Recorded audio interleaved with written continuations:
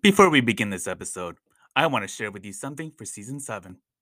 So, you want to know what goes well with a banh mi? Freshly roasted Vietnamese coffee from Win Coffee Supply. Yes, that's right. Win Coffee Supply is America's first specialty Vietnamese coffee company and proud champion of the resilient Robusta bean. The company imports through direct trade relationships with Vietnamese farmers and roasts in Brooklyn, New York. Founded in 2018 by first generation entrepreneur activist Sarah Nguyen, the company is on a mission to change the future of coffee through diversity, sustainability, and cultural integrity. Specifically, they diversify the industry through Vietnamese coffee, elevate resilient Robusta as the key to our sustainable coffee future, and transform the landscape through economic advancement for both Arabica and Robusta farmers globally. Check out their website at www.wincoffeesupply.com or follow them on Instagram at wincoffeesupply. Remember, it is spelled Nguyen. Be sure to use the code BANMI10, spelled BANHMI, to get your discount when you make a purchase on their website. Red Scarf Revolution is a merchandise line that celebrates and uplifts the Khmer diaspora identity and experiences. It is also part of the effort's long work on preserving the history of the Khmer American culture and honoring the survivors of the Khmer Rouge genocide. Founded and organized by Salong Chun, a 1.5 generation Khmer American who was born in the Thailand camps after his family escaped the genocide, he created Red Scarf Revolution as a remembrance of that tragic history, but also the celebration and resilience of the Khmer people across the diaspora.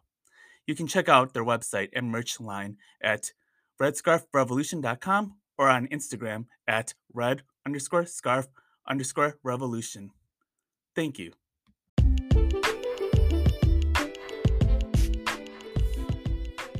Hey everyone, welcome to the Banh Mi Chronicles podcast. This is your host and creator of this podcast, Randy Kim. I cannot believe it has been 6 months since my last season, and that time has gone by so quickly. But I am so grateful to be back, and I feel so rejuvenated to kick off this new season 7 with a new lineup, new stories, and a new theme, which I will explore with you all. But before I start, I want to say thank you all for your patience and for your support and encouragement. I cannot tell you how much this all means to me, and without your support, I likely would not have continued on to season 7. But you all gave me the encouragement and reminded me about the meaning of this work, which I am just so honored and so grateful to be doing once again. So thank you all. And to share with you this new theme, it's called Reclaim. And what does reclaim mean? It is about taking on what it means to document our own lived experiences as part of our history and future making, and how reclaiming our stories through our own agency sets us up to reimagine a world that we want to live in, and to position our younger generations to become responsible stewards of our community's legacy. And what I also would like to share is that I also want to dedicate the season to my friend and podcasting colleague, Wayne Chung, who passed away unexpectedly this year at the age of 45. His passion for the podcasting world, his love of music, and his incredibly optimistic personality were such a joy to be around.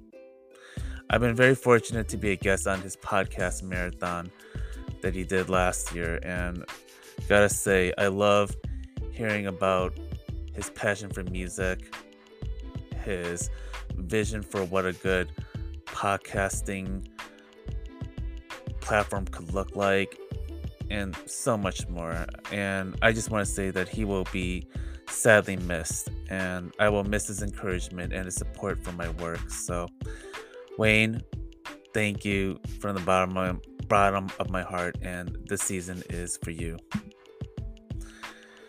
For this season 7 opener, I brought special guest Michelle Lee on to kick things off. Michelle is a news anchor based in St. Louis. This past New Year's, she experienced a white caller leaving her a voicemail with racist comments about her news segment, in which she accused Michelle of being, quote unquote, very Asian. We talked about how that moment would galvanize the AAPI community in a time where anti-Asian violence has continued to escalate since the pandemic. We discussed her Asian adoptee upbringing and the challenges that Asian and BIPOC journalists face in less diverse newsrooms and communities across the U.S. Michelle shared about the value of lived experiences and how that can impact stories that are being covered, along with her foundation, Very Asian, which she recently started. We shared so much more, and I hope you enjoy this episode.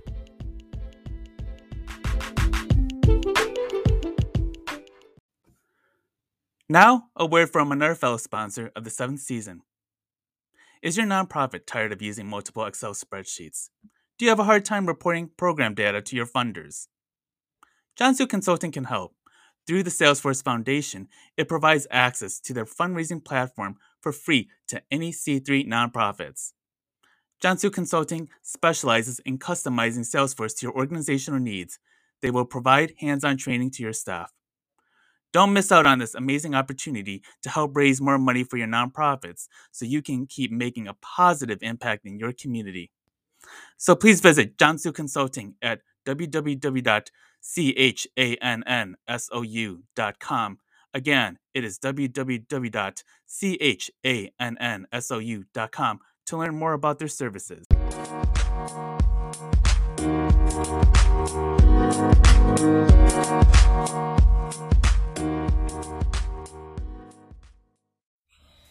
Hey everyone, so welcome to the Bun Me Chronicles podcast. So I am opening up season 7 and I am just so stoked right now because I am with Michelle Lee. And so who is Michelle? So she is a Korean American adoptee news anchor currently based in St. Louis and is a 5-time regional Emmy Award winner.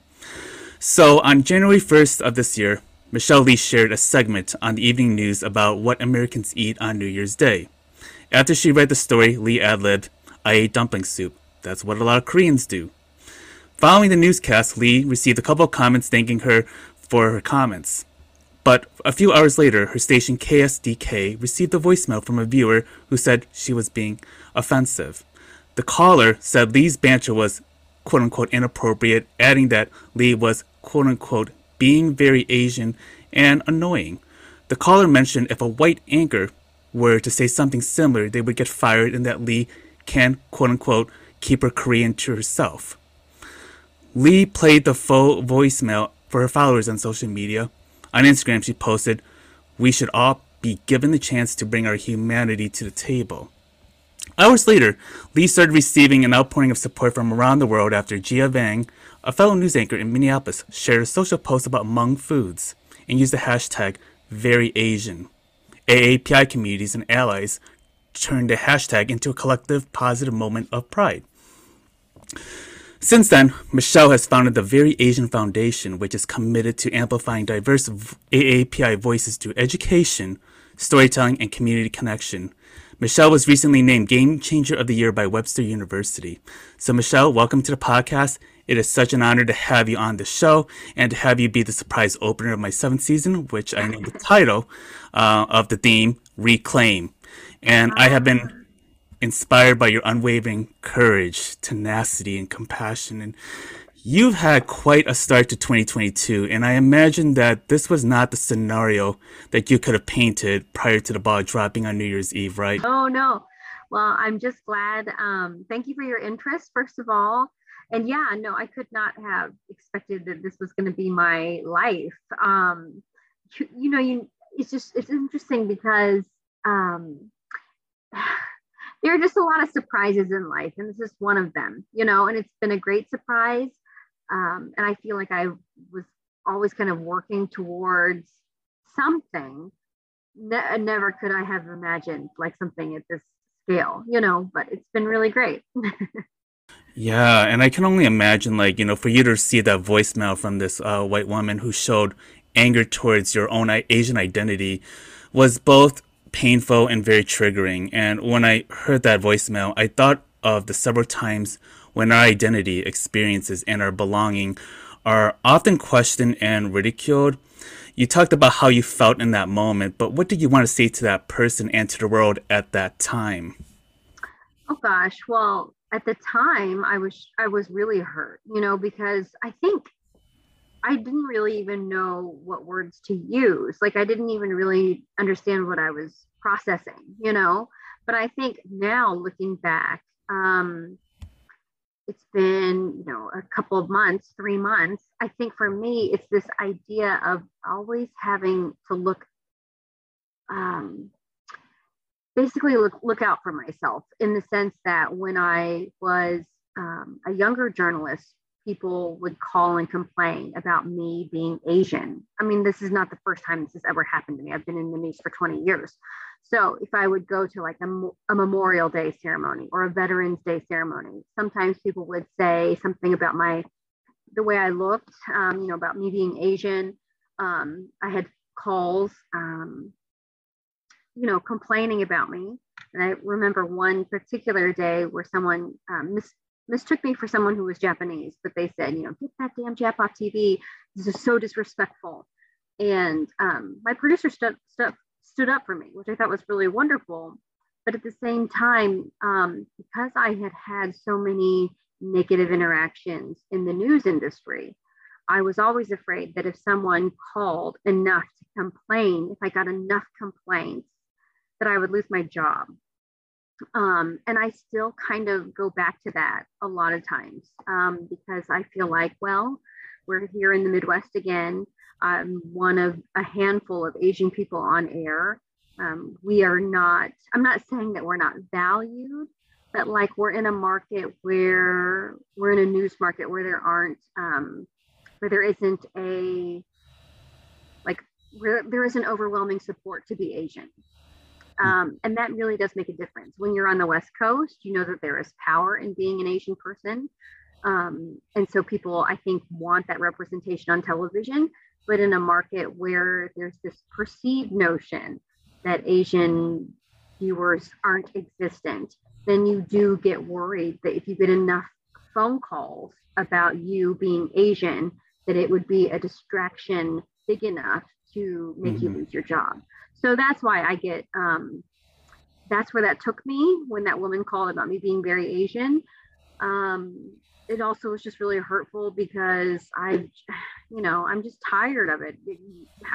Every year in my life, you encounter something like this, maybe not at that scale, but, sometimes you just want to exist in the world and just be like a normal person, whatever normal means to you. Yeah, and also it's a safety issue too. When you are one of the very few Absolutely.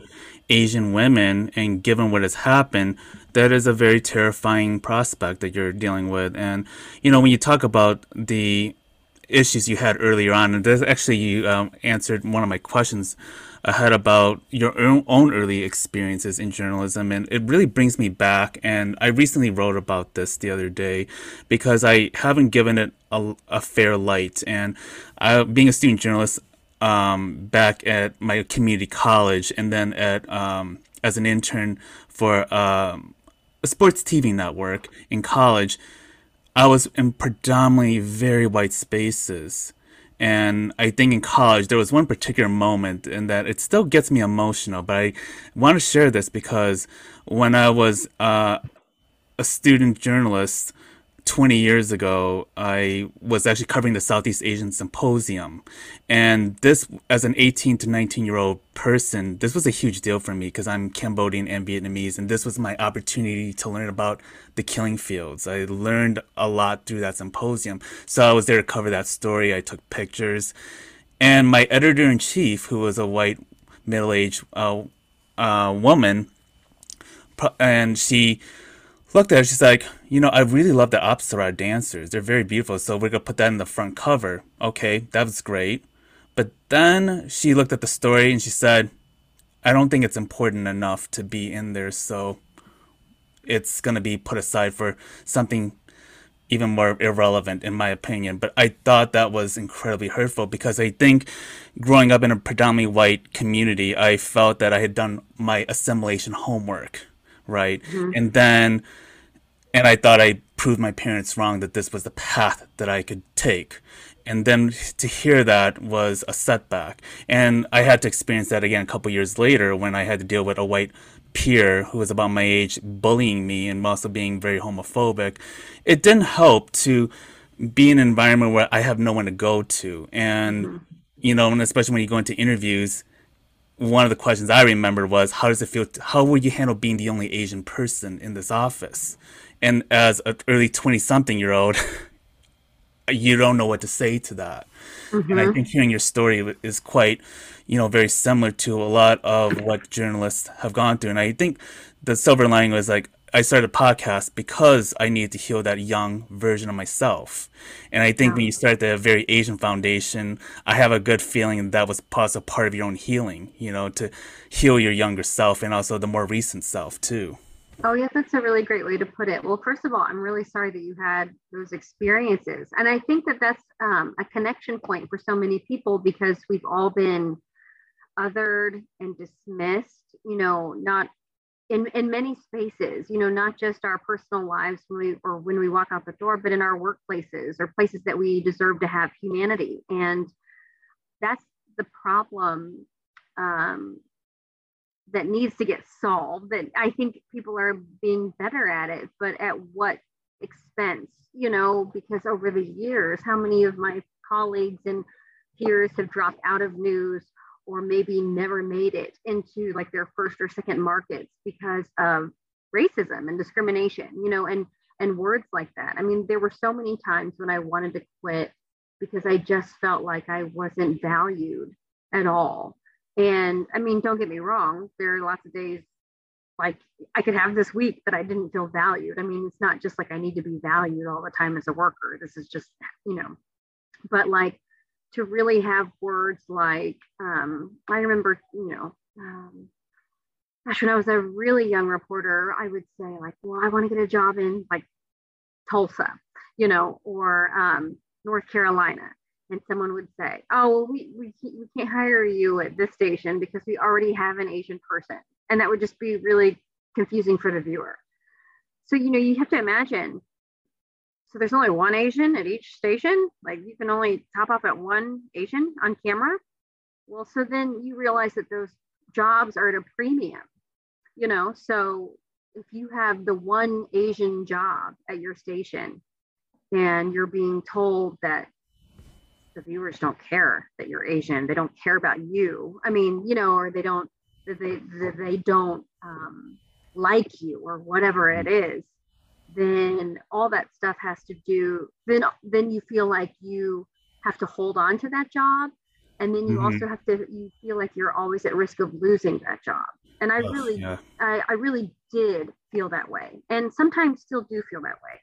I'm at a point in my life now where I'm in a different season, so I'm thinking about my kid all the time. And, I want to work. And I think I've brought a lot to the table in terms of experience and, and I've done my work and I still continue to do my work. But, if I lost my job now, it would be very difficult, but I think that I'd be in a place to like just get another job, or I'd feel confident to be like, okay, I'm just going to go somewhere else.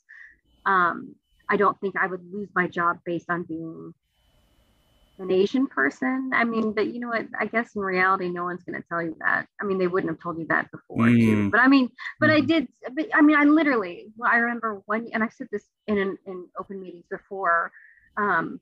15, 12, 15 years ago, I remember I was like, well, doesn't it matter that I'm the first Asian American woman to anchor like an evening newscast in this city?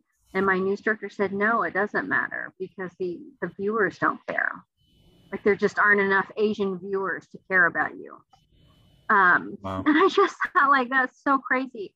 So people have said some really, and if you ask any Asian person who's been in news for a minute, they've all heard stuff like that. I mean, we talk about this all the time. So I think it's still pretty prevalent, but maybe not said as much, because there are definitely people who feel like they can't get a job unless it's on a West Coast or a coast, Mm. because there's not a need for Asians in the Midwest, which is total BS, but a lot of people do feel that way. Yeah, absolutely. And also, it reminds me of my own disdain for the hashtag of representation matters. And yes, it does, but it also, like, it doesn't dissolve the tokenism. And, being in these places where you are always the only Asian person, you don't have that mentor, you don't have a person that you feel like you could trust that could really swing for the fences and make you feel welcome. And not just only as the only Asian person, but other BIPOC folks who at least understand how important it is. Because if we look at it, not only is the representation important, but also the leadership, the equity in the leadership is so important, and also it impacts how our news is being delivered to our communities. It's important to how policies are being shaped. I mean, if we have issues on immigration, you really need people with a closer lens to that experience, right? And when you start having the narratives being created by those who do not have the lived experiences, it is a very dangerous slope. And this is what we've been seeing for quite some time. I'll be very careful about how political I get here, but we also know that there are news stations, news corporations that have particular interest of how they want policies to be shaped that actually affect marginalized communities. And I wonder, like, what does that do for your responsibilities as a news anchor in reporting the news, and knowing that, as an Asian woman, that there is a responsibility to knowing that there's impact being made, and how that actually influences government. Well, I mean, there's so much to unpack there. First of all, like some people will say, like, can you um, objectively report on your community? And I always say, yes, of course, because you want to be able to report on your community with empathy. So, what does your community look like? For example, I always use this example, can moms report? Who would you rather have reporting on the experience of childbirth? Um, um, I mean, I don't want to get too much into gender, but I'm just saying, would you rather, should I tell my story of childbirth, or should my husband tell the story of childbirth? Right. Um, can I report on my community as a woman? Like, we all understand, like, women can report on women's issues probably a little bit better than men reporting on women's issues, or vice versa. Men can report on men's issues better than women's issues, so to speak. So I don't understand why certain immigration topics have become so politicized and dehumanizing. I am an adoptee, but I was adopted before the Children's Act of 2000. And because of that, adoptees who are in my age range are considered immigrants. So I'm an immigrant. I am a naturalized citizen. And there are some parents out there who did not get their citizenship, do the paperwork for their children. And so I think there are roughly like 10,000, I could be wrong on the latest numbers, but I thought it was like roughly 10,000 adoptees in the United States who are at risk for deportation, and some have been deported.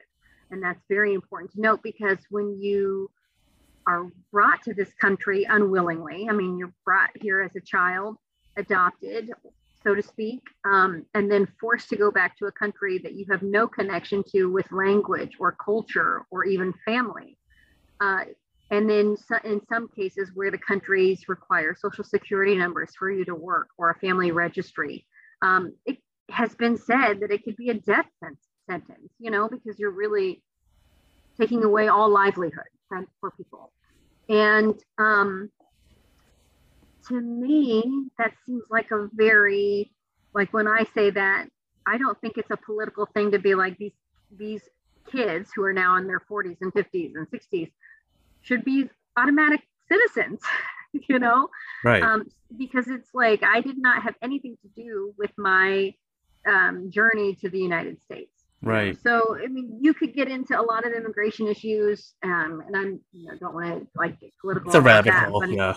yeah, but it's the idea of like you can report. A lot of people don't even know that about adoptees, but I do because I'm an adoptee. There's adoptee And trauma too. yeah, and so, yes, absolutely. But I mean, if we have people who don't know anything about immigration reporting on immigration, or if they don't have the lens of like the experience, Mhm. or if they don't have someone close to them or whatever it may be, then they might not be able to report on it. um, well, they definitely probably won't. They don't. They You can't guarantee that they'll report on it with empathy or with like real common sense kind of approaches. I mean, I think that that's something to keep in mind. There's one thing to like report on something, and there's another thing to like have empathy and common sense in your reporting. So that's one thing. Now I kind of lost track of what else you were talking about, but it is hard because I think that at the end of the day, we should be able, like we just said, to bring your humanity to spaces. And so a lot of our humanity has been politicized over the years. And so that is something that is a challenge because it seems like I don't want, as me as a human being, I don't want to be politicized. I just want to be able to make good decisions based on, what I know for myself and for my family. And I think a lot of people feel that way. And a lot of people feel like their skin tone has been politicized. Oh yeah, it reminds me of that last episode I did with Christian Ha, who was a 19-year-old Chinese American adoptee who was murdered by police during a mental health crisis. And I think, like, with that story, one of the things that really frustrated me was that in the way the media was reporting it was that no one had actually bothered to ask him who he was as a kid and to talk about the layers of being adopted, because it did affect his mental health, and it also um, brings nuance that was missing, and Mm-hmm. especially when it comes to police violence. This is just in many examples when you lose opportunities to bring the nuances, to bring some of these lived experiences to the table, and this is why it really affects public opinion, and also Mm-hmm. affects the accountability of public officials and police and other higher forms of leadership that really should be that we can hold accountable to. So thank you for really sharing that, and I know that getting back to what happened on that New Year's Day, my understanding is that, so many Asian Americans, and including myself and so many fellow allies, were coalescing around you and putting the hashtag very Asian, especially your friend and colleague Gia Vang, who helped to amplify that.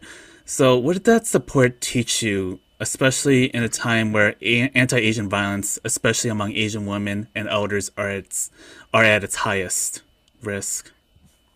Well, it showed me that people still want to be able to be proud and celebrate who they are, because we can't live in a sense. Let me be really careful here.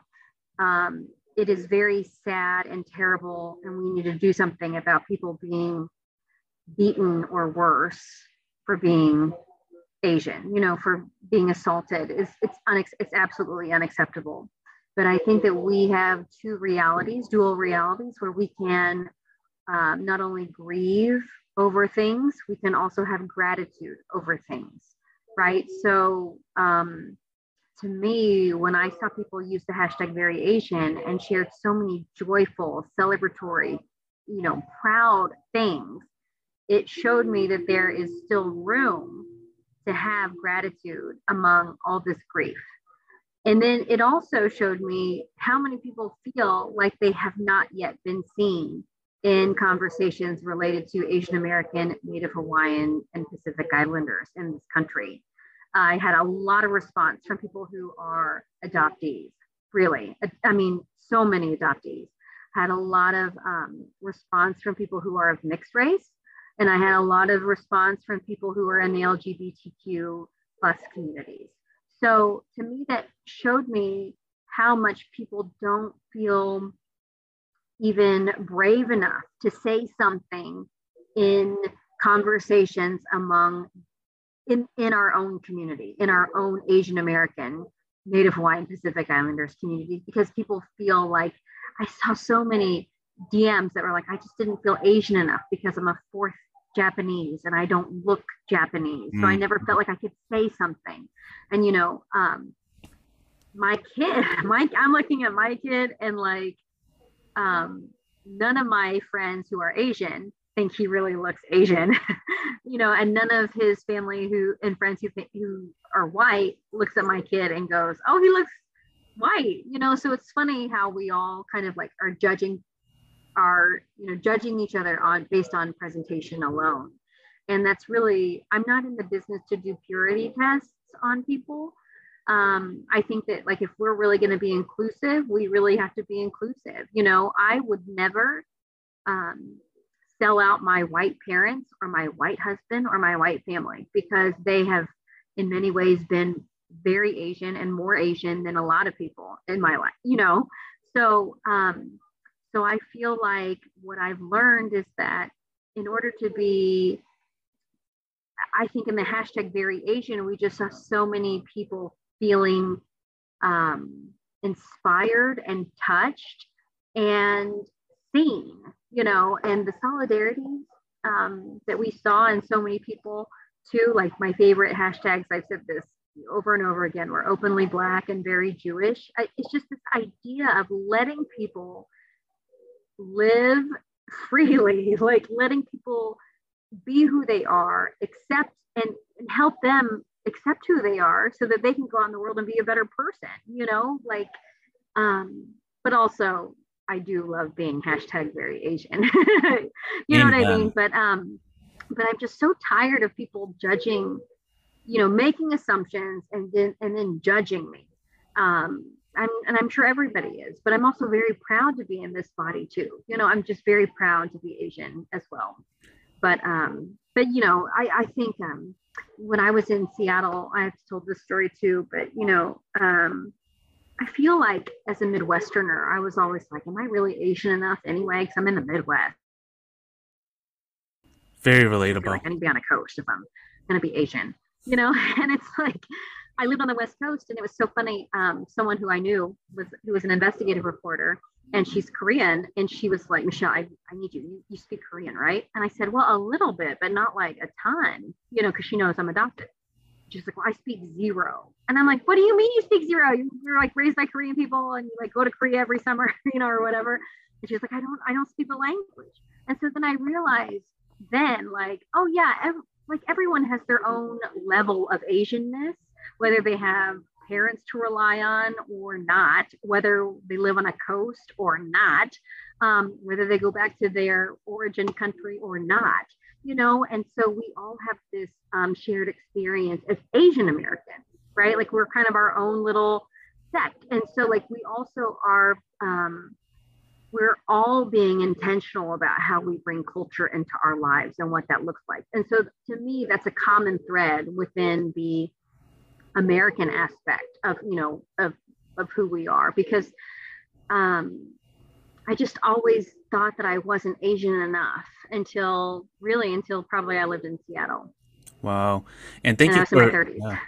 I want to say thank you for inviting us to these experiences and for really breaking down some of the many intersectional layers and also how the Asian American experience, and I've said this on my show several times, that it's not a single story narrative. There's so many different times when our own Asianness gets questioned, especially like, could you speak this language? I know I can't speak Vietnamese and Khmer very well at all, and I sometimes have this imposter syndrome. A Right. lot of us have this imposter syndrome within our own skins, especially being in this country where, we were brought in through, poverty, through opportunities, through state sanctioned violence. I mean, there's so many different ways of how we arrive to this country and what traumas we bring and what kind of upbringing we were raised in. So yeah, obviously the Midwest, the rural communities, exurban, coastal, they all have their own different experiences, and I Mm-hmm. think this is a good lesson for us to learn about why there's so much different dynamics at play. And but it's also very important to show that through these complications that we have something that's very special that really bonds. It's like bringing the culture in, as you mentioned, and Mm-hmm. that's something to to really be proud of, but also to unearth a lot of our history that was not taught to us. Right. And so that to me is like, wow, we're doing the archaeological work and digging through what, you know, uh, like a lot of white historians have pushed away, from the Mm-hmm. history books. And Mm-hmm. going back to what happened, like, with the caller, I remembered hearing that she actually apologized to you. Is that Mm-hmm. correct? She did How did that, apologize. yeah, how did that happen and what was the conversation like? I'm very curious. So nowadays, when someone leaves a voicemail, you get the caller ID, right? But the Hmm. caller ID did, I can't even remember the name, but it was, not a name that seemed like a woman's name. And again, I don't want to be like, about gender. Like Right. anyone can have any name, but it was just like, it was like Stewart or something, it was like not, I was like, I don't think this is, I'm guessing her name might not be Stewart. I mean, that's just an assumption. So again, I don't want to assume anything.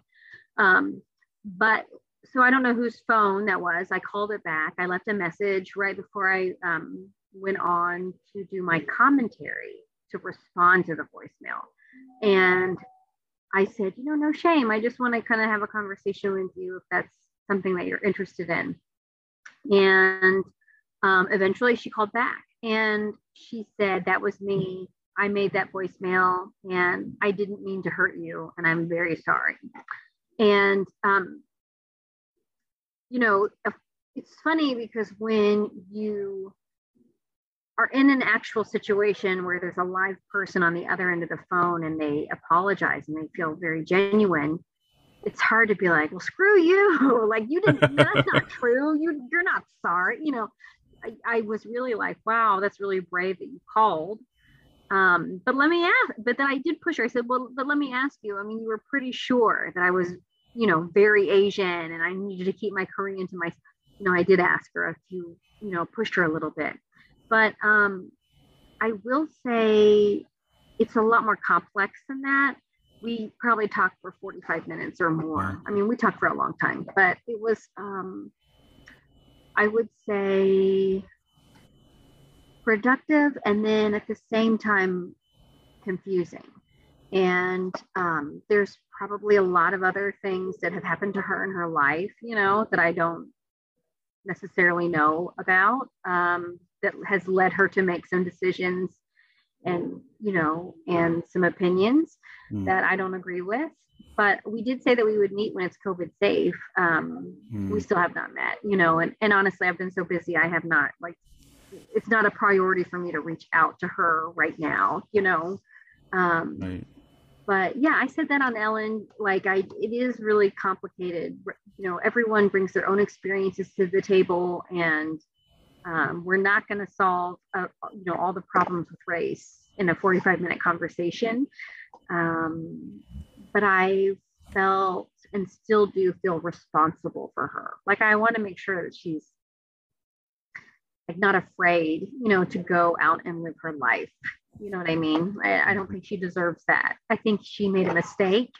She may have meant those words. I don't know, or she may have been embarrassed that she got caught. I don't know. But I feel like at the end of the day, she apologized. I accepted, and we're kind of moving on without her. But it is funny when you think like, I'm gonna tell that lady off if I ever get a chance to see her, and then when she calls us like, oh gosh, wow, okay, this is so weird. I probably would have Um, felt that same way too. I would have had so much vitriol and be like, giving a little history lesson. But I also think that it also gave you an opportunity to reflect. And even though the apology, whether it's genuine or not, it also opened up a dialogue. It's like, you know what, I gotta understand where these roots are coming from with other people. Like, how can we try to understand where this is coming from so we know how to respond and what we need to be breaking or dismantling as far as like the racism that is used to harm people, right? Especially with the education and how people are brought up. And I think it's always important to for you to uncover the roots. And I felt like in some ways you were channeling your news anchor, your reporter instincts. Like, I need to know where this is coming from and what might have led to it, but I don't need you. I don't want you to have to go through that late excavation. well, part. To me, it's like you want to dismantle it, but sometimes the reasonings don't make sense. Mm-hmm. There might be other factors involved. It could be not just an experience, it could be like a mental health thing, or it could be a medication thing, or it could be, there could be lots of things where people don't make sense to you, and to me, it's like, I do want to dismantle racism. I do think it's very important to like change culture because that changes hearts. And I think education is a big component to that. When we look at our kids and see how different they talk about like love, like what love looks like, for kids. And that's because of like the cultural changes that we've had, and so I think our kids are so much more loving in many ways. Maybe people will disagree with that, but there's kids are taught, to be hateful and to be discriminatory, right? Yeah. So I think, and I think society has said like, let's choose kindness, so I think our kids are a lot more kind these days, and I think that generation of children, and hopefully my son's generation, will be more open, to the world and make big world changes in a positive direction, right? But in terms of dismantling racism, I think that we should actively be dismantling racism every day. At the same time, I think that one thing that we can all do, at least I look at the very Asian community, I think about me raising my son, is that we have to really fix ourselves too, in the sense of like, we need to be able to forgive ourselves or heal ourselves, yes, or reclaim ourselves, so that we aren't constantly making ourselves smaller for someone who has no desire to dismantle racism, or who has no desire to, be a good person, I guess, or maybe doesn't have the capabilities, I mean, I really do believe that some people, like I said, like might be dealing with an addiction issue, or, a mental health issue where they just don't make sense. Right. So I definitely think that while the world is dismantling racism, and while we're dismantling racism every day, if we can work on ourselves and really have this self-love, then I think that we can kind of make decisions that empower all of us a little bit better. Like make decisions in the workplace that are going to be more empowering for ourselves. Mm-hmm. At the same time, I don't want that to come across as like victim blaming or something. Like I'm saying, like I have really tried to do so much work on myself so that I love myself, because I feel like when I can love myself, I operate a lot better. Yes. But at the same time, yes, the world needs to fix itself. But like, I don't, we're all figuring it out. Yeah, we're all figuring it out. We're all on our journeys to do that. And thank you for lifting this. And, which also brings me to the next topic of, you recently started the Very Asian Foundation, which is a great segue. And what can you share about the why in this mission to the audience? And what do you hope to achieve as an outcome through this work? And I know in some ways you kind of answered that, but definitely would like to get more of a hands-on with the Very Asian Foundation. Very Asian Foundation. Well, it was so exciting when we got the money. Granted, we got the money in theory, because it took a while for us to actually get the money. But just of the way things work. When Ellen gave that awesome check to me, I was like, well, I can't take this money. Like, we have to do something good with this money. And I was luckily surrounded by other great people who were like, let's do a foundation. And I was like, before I really knew the work that it takes to build a foundation, I work for a foundation. Let's do it. Yeah, I was like, and then I'm like, oh my gosh, it's so much. Gotta love doing tax audits and everything. Gotta love doing the tax work and all that. Oh my gosh. Yeah. But I mean, the foundation, I was like, well, let's raise money for organizations already doing great work. And then let's come up with programming that we feel kind of meets a need, So we're still, we have had, I think our mission statement right now is like amplifying diverse Asian American, Native Hawaiian, and Pacific Islander voices through a different, through storytelling, community partnerships, and journalism. But I mean, even I think we need to pair that into a clearer message. We're just trying to figure out like what is the exact message. We know what the mission is, but like, what is our mission statement? And I think that that's going to take us just our board a little bit more time to figure out. But really, it's meeting the needs of those people who reached out and said, I've never felt seen before as an adoptee or as a mixed race person or in the LGBTQ community. I can't speak on all of those experiences because I don't have all those experiences, but we can build a board that can, and we can also do work that still lifts up and amplifies our creators. We have so many like wonderful people in our community who've done so many great things, but just need like amplification. And so that's what we would like to do. We would just like to help people feel good about who they are so that they can go out into the world and be confident and go conquer the world. Seriously. Just even little things like me as a mom. I cannot for the life of me find a book for my son that represents our family. And I know that I have a very specific story, like I'm as an adoptee, marrying a white guy and then having a kid. But it's like there's so many of us who don't feel represented. And as we become, as our society evolves and time goes on, we're all becoming more mixed. We're all having different experiences, and still I think a lot of our stories are told as a monolith, and we really need to get into the nuanced stories and conversations and be able to find material or create material that represents us.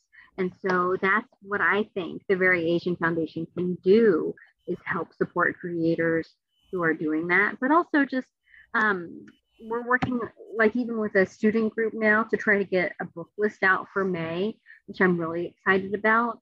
And I can explain that a little bit more. But there were some students who came to us because they could not get their schools to buy AAPI books.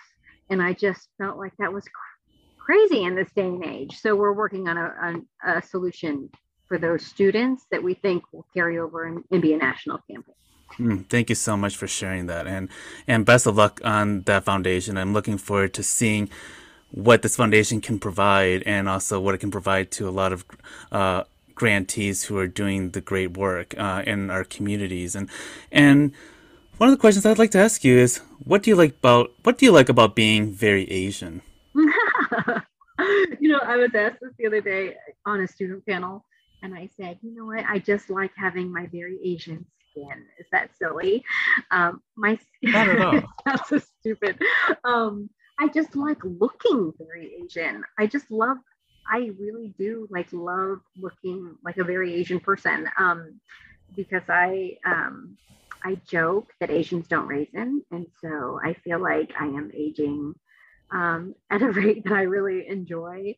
I like being short. I'm like 5'1". I like having melanin in my skin. I mean, there are just so many things that I actually really enjoy about looking Asian. On top of the fact that I just, I don't know, I just have a lot of pride in being Korean looking, I don't know. It sounds so silly that I just really, I don't, when I say I like my looks, I mean, I don't like my looks. Like I've never had I don't know how to explain this, but I've never had like a TV look. I've never felt like I was like made for TV. Like some people are really like stunning and they're made for TV. I never felt like that or anything, but I just like looking like a Korean person, like a Korean American. I don't know how to explain it. That's awesome. Yeah. And I will say that the not very Asian that I do like is I'm 6 foot tall, which is kind of hilarious. I'm actually the shortest of three. I'm actually the shortest between three brothers, and of the three of us, I should say. And I would say I like that part. But I think the thing that I love being very Asian is I just love my skin color. I just love having my black hair. I just love Yeah. just taking pride of my family roots and the history and the culture of what we've created. And so, yeah, there's so much to love about us, and I'm really glad that we can, give ourselves time for that. And I hope that everyone who is Asian and also BIPOC listening in can really, take that time to lean in and think about the many, whether it's your features or your internal, what are the things that you love about yourself. And last question before I let you go is there anything that you're working on? What can we look forward to the rest of this year?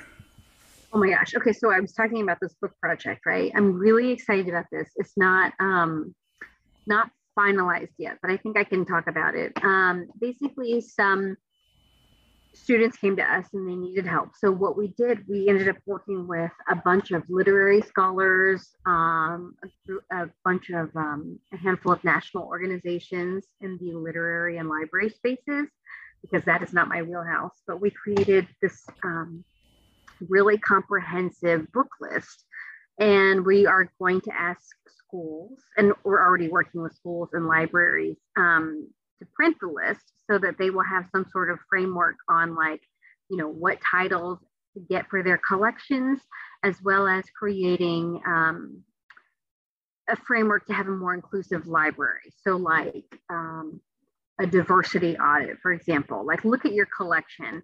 Do you have illustrations of kids with slanted eyes, or is all of your collection like folk tales? Because if it is, you need to balance it out with real world people because folk tales, basically if you have like a million books on Korean folk tales and you're kind of making it like Korean people are mythical people, so it's like Mm-hmm. having this diversity audit that is a widely accepted diversity audit across the board, and then also having a collection development policy so that if someone asks you to buy a book, that you as a librarian will look at it, and consider buying it for your schools. So it's not curriculum. I just have to be really careful about that because that's been so political. But like, it's really just being able to answer these students' wish to be able to see themselves in literature and have access to that literature. And so we just think that libraries are a place where we can, give a list to. And when we're giving a comprehensive list like the one that we have, you're giving also librarians and schools a choice. If you've got 50 books, I mean, can you buy 10 of those books? So we want schools to make a pledge to buy more books for their schools, to look at their collection. And then we're also going to do a campaign to ask the community to buy books for their libraries so that kids can see themselves. We know that in education, a lot of people talk about being able to see yourself. They talk about mirrors and windows. So a mirror, obviously, you see yourself. A window, you see somebody else. And that's really important in education and in literature. And we think that our children deserve the opportunity to see themselves. And we think it should be a community effort. So, and then we also want to take it one step further. If libraries do not have a budget, which many libraries don't, then they can come to the Very Asian Foundation and we'll make sure that they get the books. On top of that, we want to do virtual. We've already worked with some authors who have committed to doing like book discussions or virtual classroom visits or things like that. So we're working on it, and hopefully we'll get it launched in 21 days. We'll see. Yeah, no, that's wonderful. Just astounding. And where can people find Very Asian Foundation? Where can they find that? Well, actually, we are rebranding a lot of things. Okay. So, when we launched in January, it was kind of like, it was still thought out, but it wasn't really, we didn't really know what we were doing. We were just relying on people to help us, and it was wonderful and people were great. But I think we're going to do some rebranding for May. And right now you can find us on very-asian.com, but we want a .org page. I think the easiest way to find us is probably on social media, and just on Instagram, it's the Very Asian Foundation. We're on Twitter, we're on TikTok, but we're not super active on TikTok. because it's literally just like me and Gia and a few other people. Wow. So we're building. I think this year we'll really be looking at building a sustainable foundation, getting all of our ducks in a row. We are a public charity, but we have like so much paperwork to do and kind of Yeah. working on building funding, and all that stuff. So Yeah, best of luck because I think this is such a ambitious but also could be such a wonderful outcome. And I wish you all the best of luck and in this venture. And also I want to say thank you so much for being on my show. And it's such an honor and really just to see what the last few months have been like for you and just to see the positive energy that you exude. And I think it really makes it easy for all of us to rally behind what you're doing and also inspire many of us to look at ourselves, to heal ourselves, and to find ways to be proactive in our community, find ways where we can help and where we can be lifting others. And so you have demonstrated a lot of that in this conversation. So I will let you get going. But yeah, thank you so much, Michelle, for your time. oh my gosh, thank you, Randy. I really appreciate all of your interest and just the great conversation. Thank you.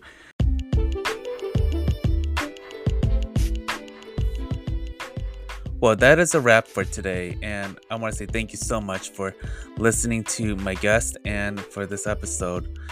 So be sure to check out previous episodes that you might have missed. And to stay tuned, check out my Instagram at bunmi, which is BANHMI_Chronicles.